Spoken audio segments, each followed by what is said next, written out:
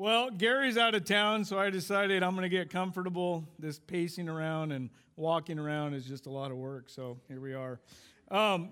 Sermons are born out of a lot of ways. Sometimes the boss gives you a topic and says, this is your sermon.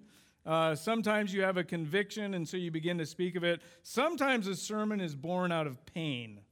And so what I mean by that is you're convicted personally, and rather than feel the pain alone, you decide to share your pain with others. And so really today's topic is a conviction I've been convicted of, and rather than sit in my own pain and endure it alone, I'm going to share it with you. And so hopefully there's a few of you that will feel my pain by the end of the day. So I was thinking as I got ready for this and my own conviction that I believe there's a silent killer in our country and in the church today. And so I want you to think there's a lot of things that have changed. One of the things that's changed is our schedule. How many of you have more free time now than you usually did? Anybody? Yeah? So there's a lot that goes on with that. It's interesting in our society. The number one selling chair in America, anybody want to guess what it is? It's the lazy boy, which I find deeply insulting because it's not called the lazy woman. It's a male laziness, so apparently we get tagged with that. There's a new phrase called binge watching. And so this is where you can watch 6 months worth of TV in, I think, a day or two, depending on how skilled you are at it. But as you begin to think of just, the TikTok and the Facebook and the binge watching and the lazy boys, there's kind of a theme going on. And if we're not careful, I think it invades the church as well. And the theme, the silent killer that I would call it, is called passivity. Everyone say passivity together. Okay, you're not passive, you're now active, so we just proved it's not true. But basically, passivity is inactivity.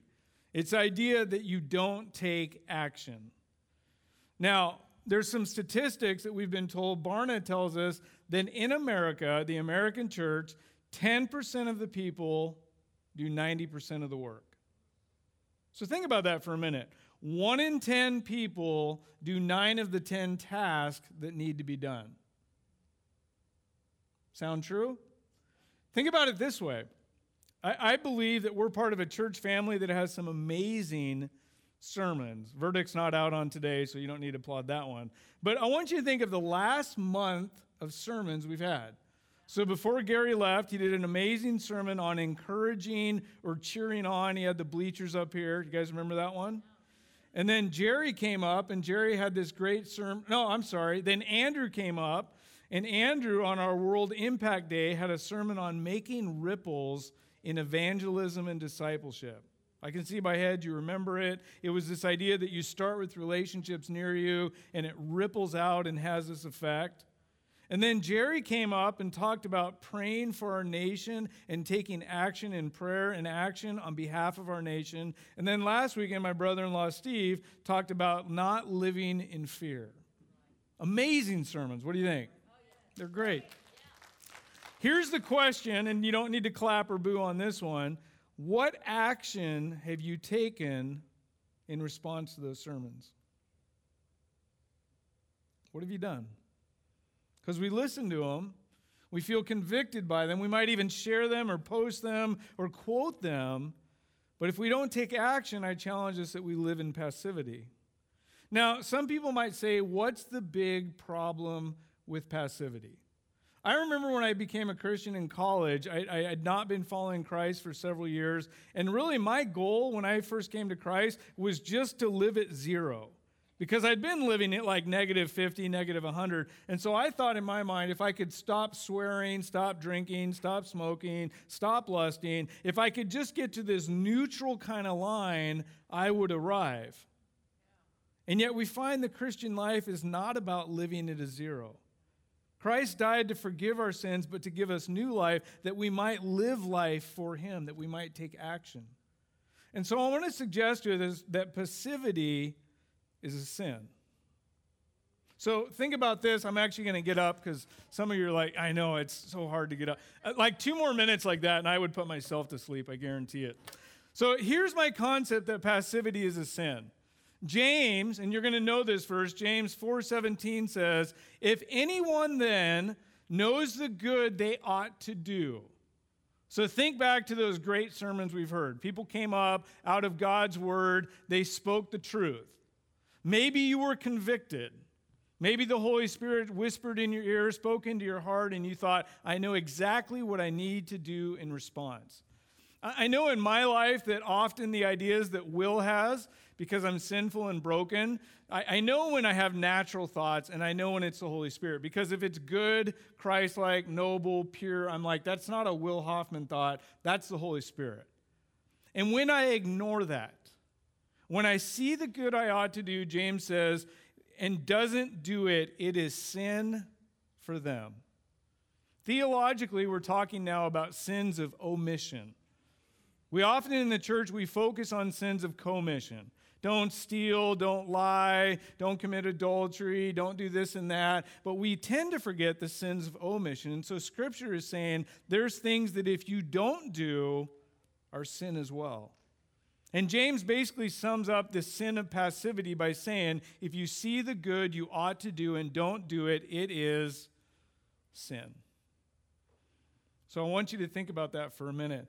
Now, the implications of this are scary. It says that every sermon, every conviction, every Bible reading, and these are good things, don't get me wrong, but if we don't act on them, we're building sin in our life.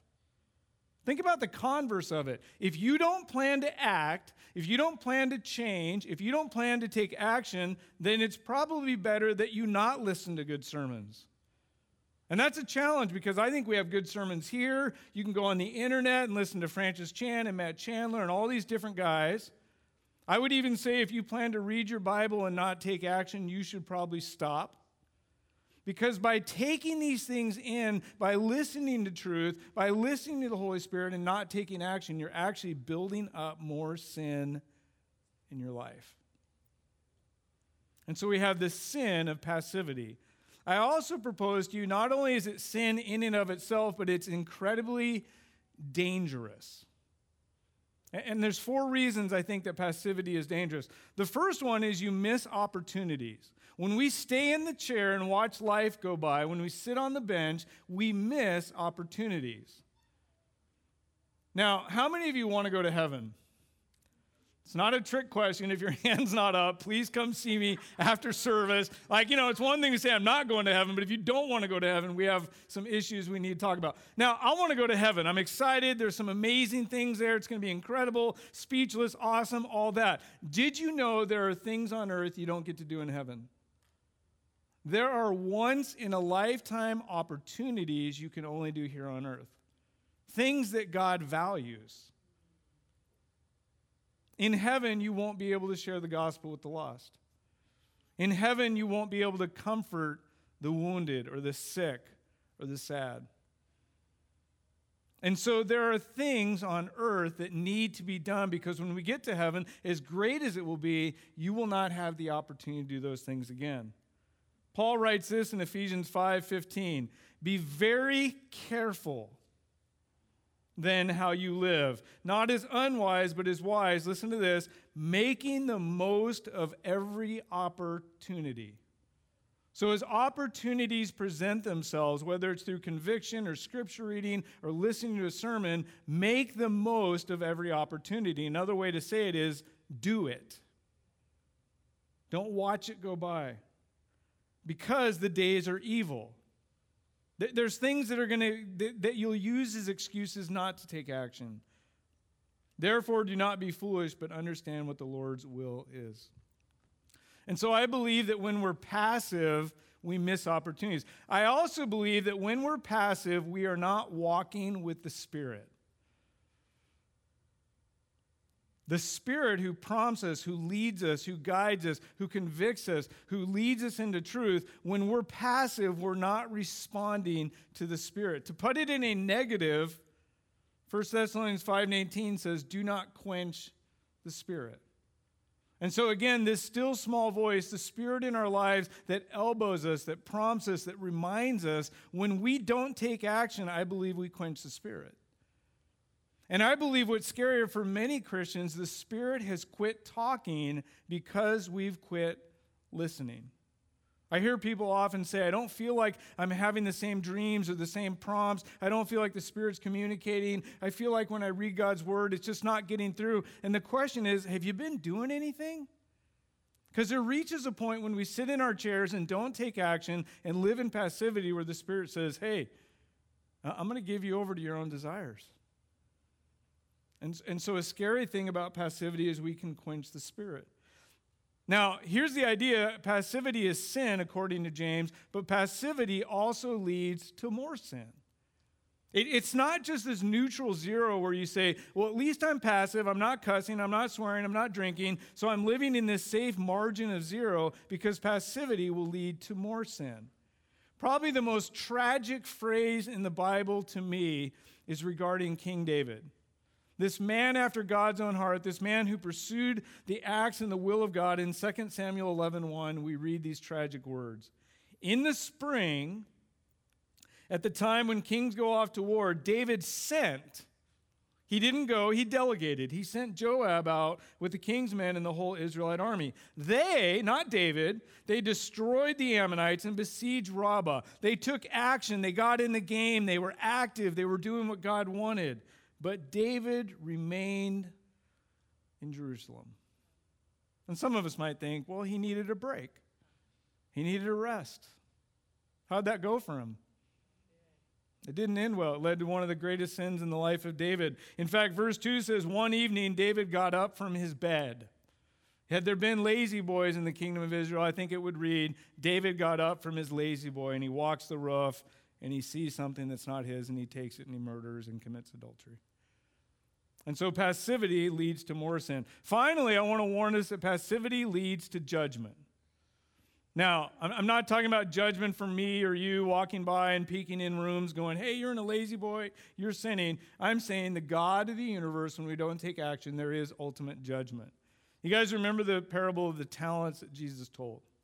Now, different scholars interpret this differently. It could be financial, it could be abilities, it could be time. I think they all work in context of this passage.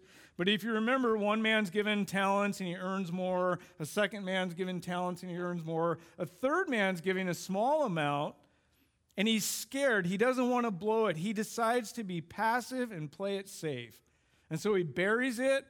He hides it. He sits on it. He doesn't do anything. He doesn't take action. And when the king returned, the servant goes and says, here's what you gave me. Do you remember how it went for him? Matthew 25:28, this is Jesus says, so take the bag of gold from him, the servant who had the one, and give it to the one who has 10 bags. For whoever has will be given more, and they will have an abundance. Whoever does not have, even what they have will be taken from them. I believe clearly that when we're passive, when we sit in the chair and don't take action, even the little that we have can be taken from us. Sounds harsh, but listen to what Jesus finishes with. And throw that worthless servant outside into the darkness where there will be weeping and gnashing of teeth. Now, we can argue about whether that means saved or unsaved or hell or not hell. Here's the big idea. None of us want to be cast outside or called worthless into a place where there's weeping and gnashing of teeth. And so I would propose to you that passivity is a sin, that it leads to more sin, it leads to judgment, it leads to missed opportunities, and it can cause us to quench the Spirit. Now, I know some of us are thinking, yeah, but there's reasons. Like, don't be so harsh, Will. Can we just have something nice? There are reasons, and I recognize them. Let's think about some of the reasons. One of them is bad experiences in the past. Failures. Some of you are thinking, well, you know, I've had failures you don't understand. I think I do. I have the number in my life. It's 3.5 to 4, 3.5 to 4. So my wife and I graduated college. We went to be missionaries in Tanzania. Guess how long we lasted? 3.5, 4 years, burned out, came home, figured I was done with ministry. Ended up in North Idaho at this mega church. They hired me to be a community pastor, got into it, ran with all my gusto, did all I could. 3.5, 4 years, guess what I did? Burned out and resigned. Some families came to me and said, hey, we think you're a good pastor, which I didn't believe. We want you to plant a church. We did that. Guess how long it lasted? 3.5, 4 years, burned out, and I found myself at the end of that time down here in Arlington 3 years ago. And in my baseball theology, 3 strikes, you're out. So I got tools. The fishermen went, or the disciples went back to their nets. I went back to my construction, figured that's what I was going to do. And I ended up at this church that was full of grace and mercy, and they recognized that God works in broken people. And they came to me 2 years ago and said, would you be willing to be a youth pastor? My first answer was, I don't like youth, but I guess, no, I'm just kidding. I love you. It's great. Now, I want you to think about this, and you could say, well, that's your example, and just because our church hires some people that have failed doesn't mean God sees it. Hold on, okay? Luke 22, 31 through 32, you guys remember Peter? Peter was a 3-strike fella. Strike 1. He tells Jesus what to do, and Jesus says, get behind me, Satan. Strike 2. Men come to arrest Jesus. Peter cuts the ear off. What a brilliant blow. Not a death shot, but just like shears the ear off. I don't know if it was luck or skill, if he was like Zorro. And then what does Jesus do? He heals the ear back. Peter had to be so upset. I just cut the ear off and you're putting it back on and telling me not to do that. But probably the most epic failure, the strike 3 for Peter, was denying Christ 3 times. Jesus knew the failure was coming, and this is what he tells Peter in the Last Supper, Luke 22, 31. Simon, Simon, Satan has asked to sift all of you as wheat. But I have prayed for you, Simon, that your faith may not fail. He doesn't say you won't fail. He doesn't say your actions won't fail. He doesn't say your resolve won't fail. He says that your faith may not fail. And watch this. And when you have turned back, the God of the universe says, when you turn back, not if, but when you turn back, strengthen your brothers. So the God of the universe says when we fail, we're actually sometimes in a better position to strengthen and equip other people. Another reason I think for passivity is we are over-informed. I asked James last service, I don't know if he's here, how many books, Christian books, do you think there are written on the topic of marriage? 3,000? Yeah, 3,000 is a really good guess, probably higher. I know in my life, I'm not a real reader, but sometimes my wife will say, hey, read a marriage book. I've read marriage books on how to be a good husband, how to laugh your way to a better marriage, how to have love and respect, how to have better intimacy in your marriage, how to be a good... And here's the deal. You begin to become overwhelmed. Because each book speaks one specific thing on how to be the good husband, and you begin to read them, and I don't know about you. Maybe you're better than I am, and that's okay. But as I read these, I'm like, well, I didn't really do that one, and I didn't really do this one, and I didn't do this one, and this one, I don't even know what that means or how to get there. And pretty soon, I'm so overwhelmed, I feel like sitting in the chair. I'm like, I don't know how to be that 5-point, 7-point husband that these books are telling me to be. And so there's a part of me that just is tempted to throw my hands up. And so if we're not careful, we can be overinformed. I would suggest for some of us, rather than another parenting book or a marriage book or how to be a Christian book, we pick up this book. Because this book is going to tell us. I do believe we have a plethora, we have too many books in our society telling us how to be, and we're ignoring sometimes the book. Another one I know is sometimes believing we aren't qualified or that maybe we're irrelevant. Now, one of the rules in preaching is never pick on a demographic or an age or a certain people group, so I'm going to break it. Raise your hand if you have gray hair. Even if you dye it, raise your hand. Now, okay, if you dye it, I'm not judging that. I just want to say from the book of Proverbs, gray hair is a crown of glory. So when you dye it, you are changing the color of your crown of glory back to a boring color. But that's, do what you got to do. Here's what I want to say about that, those of you with gray hair. We in the church desperately need your wisdom and counsel. Hugely. Did you hear the amen? It's the young adults pastor who knows young adults because, and young adults and Cornerstone, forgive me for this, but a bunch of young people sitting in a room trying to figure out how to live life and be married and be parents is ridiculous. I know it because I remember when I went to college, we were all in there, we didn't have jobs, we didn't have experience, and we would sit around and solve the world's problems. It was just nonsense. And once in a while, you'd get that older student in the classroom, that person with gray hair, and they would just drop bombs on what we thought was true. Well, have you thought about getting paid for what you plan to do? And we're like, getting paid. Like, how's that going to work? So I just want to say it as gently and as lovingly as I can. We need gray-haired people in our lives. Now, you don't have to pay attention to me, so let me just drop some biblical truth on you. Titus 2, 1 through 3. Talking to older men. You, however, must teach what is appropriate to sound doctrine. Teach the older men to be temperate, worthy of respect, self-controlled, and sound in faith and love and endurance for the purpose that they teach. Doesn't mean you have to be up here. That may be what happens. Doesn't mean you have to be in front of a classroom. I think ideally in the biblical model I see is that you're doing some one-on-one or one-on-three or one-on-four mentoring and teaching younger men how to follow Jesus. Now, women, you're not off the hook because it goes on to say, likewise, teach the older women to be reverent in the way they live, not to be slanderers or addicted to much wine, but to teach what is good. And so let me say, if you're a gray-haired person and teaching the younger generation is not part of your life, forgive me, it should be. So you deal with that and figure it out. I think there's also a misunderstanding of works. When I talk about getting out of the chair and into the game, some of you have that little gut reaction about you're being legalistic. You can't tell me what to do. I'm not. I'm trying to use the Bible. Hopefully you don't hear me.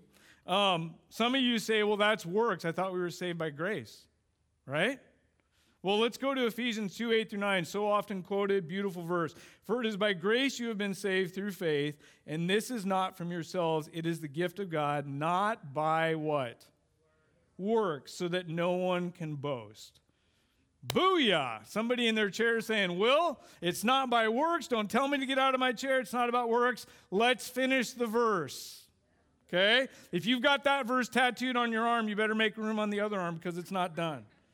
For we are God's handiwork. Now, we love that verse. It just makes us feel so ooey-gooey to say, I'm God's handiwork, and he knit me together, and I love it, and it's beautiful, and we crochet it on pillows. Listen, we are God's handiwork, created in Christ Jesus to do good what? Works, which God prepared in advance for us to do. Before the foundation of the world, God designed works for you to do.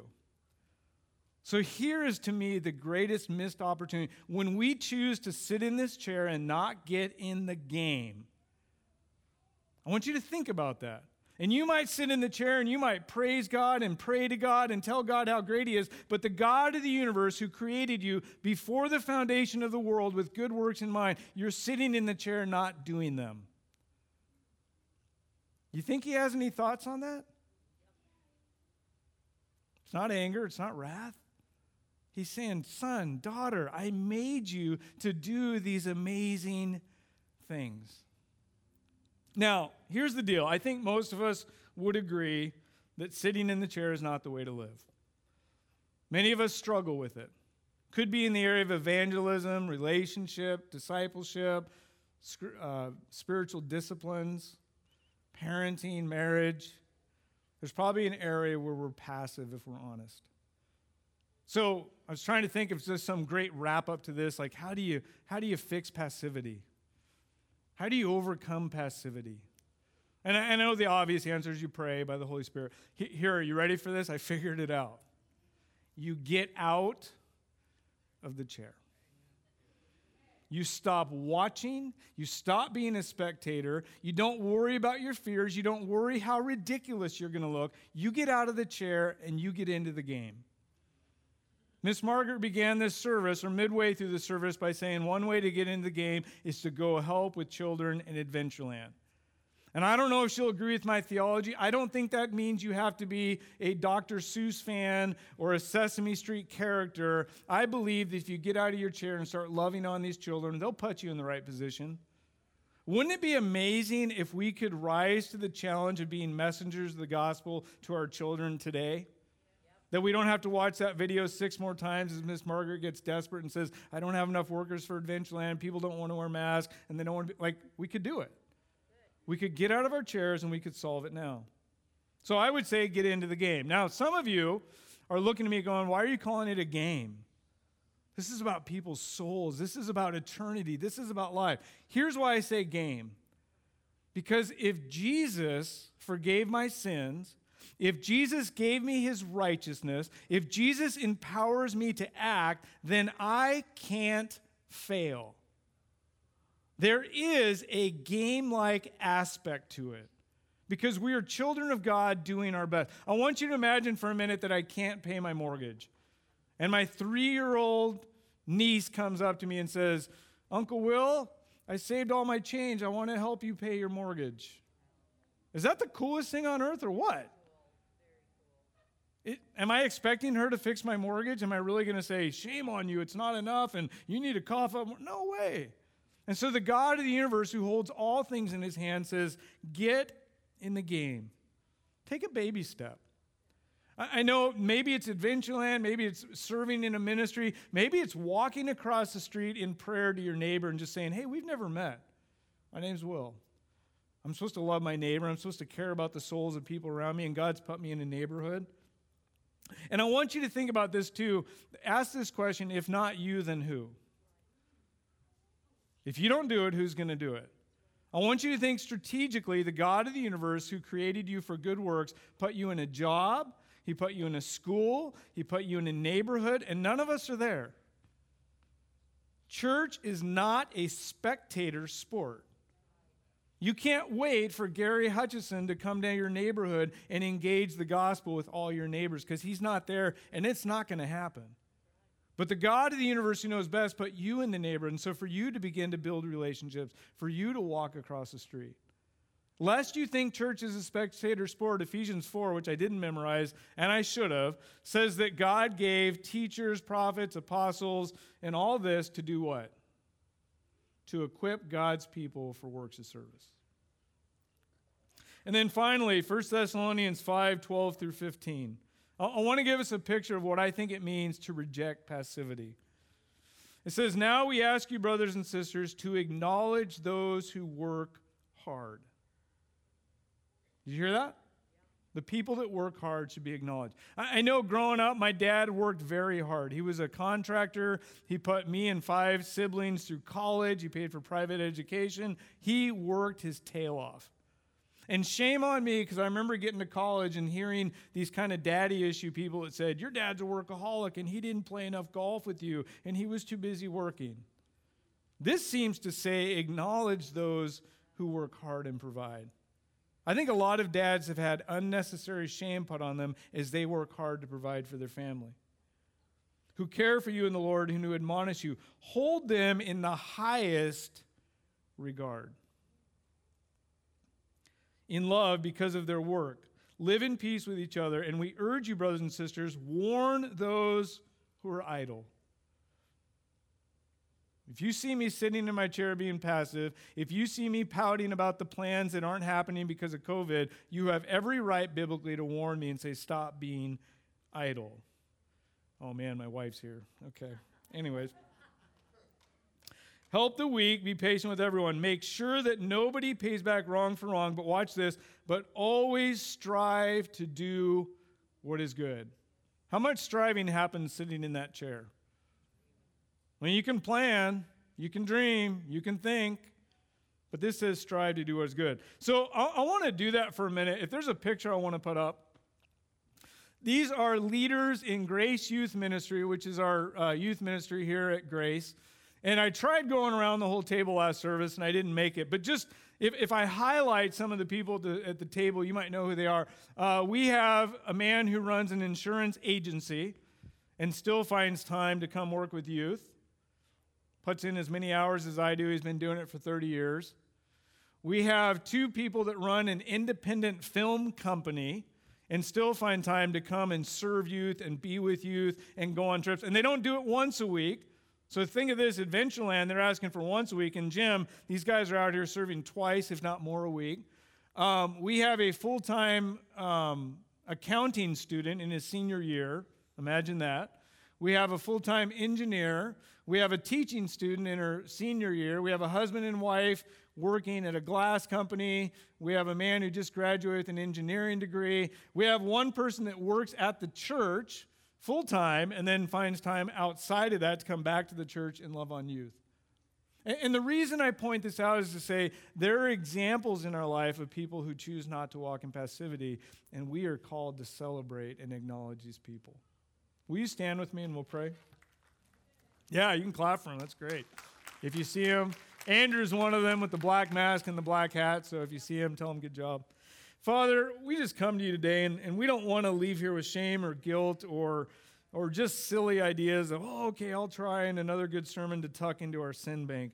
We want to leave here with conviction that says we want to reject passivity and we want to walk. And whether that's a sermon about encouraging or a sermon about making ripples or a sermon about praying for our country or a sermon about not living in fear, I pray we would take actions in response to your word. As James says, help us to be doers of the word and not just hearers. And we ask that by the power of your Holy Spirit. In Jesus' name, amen.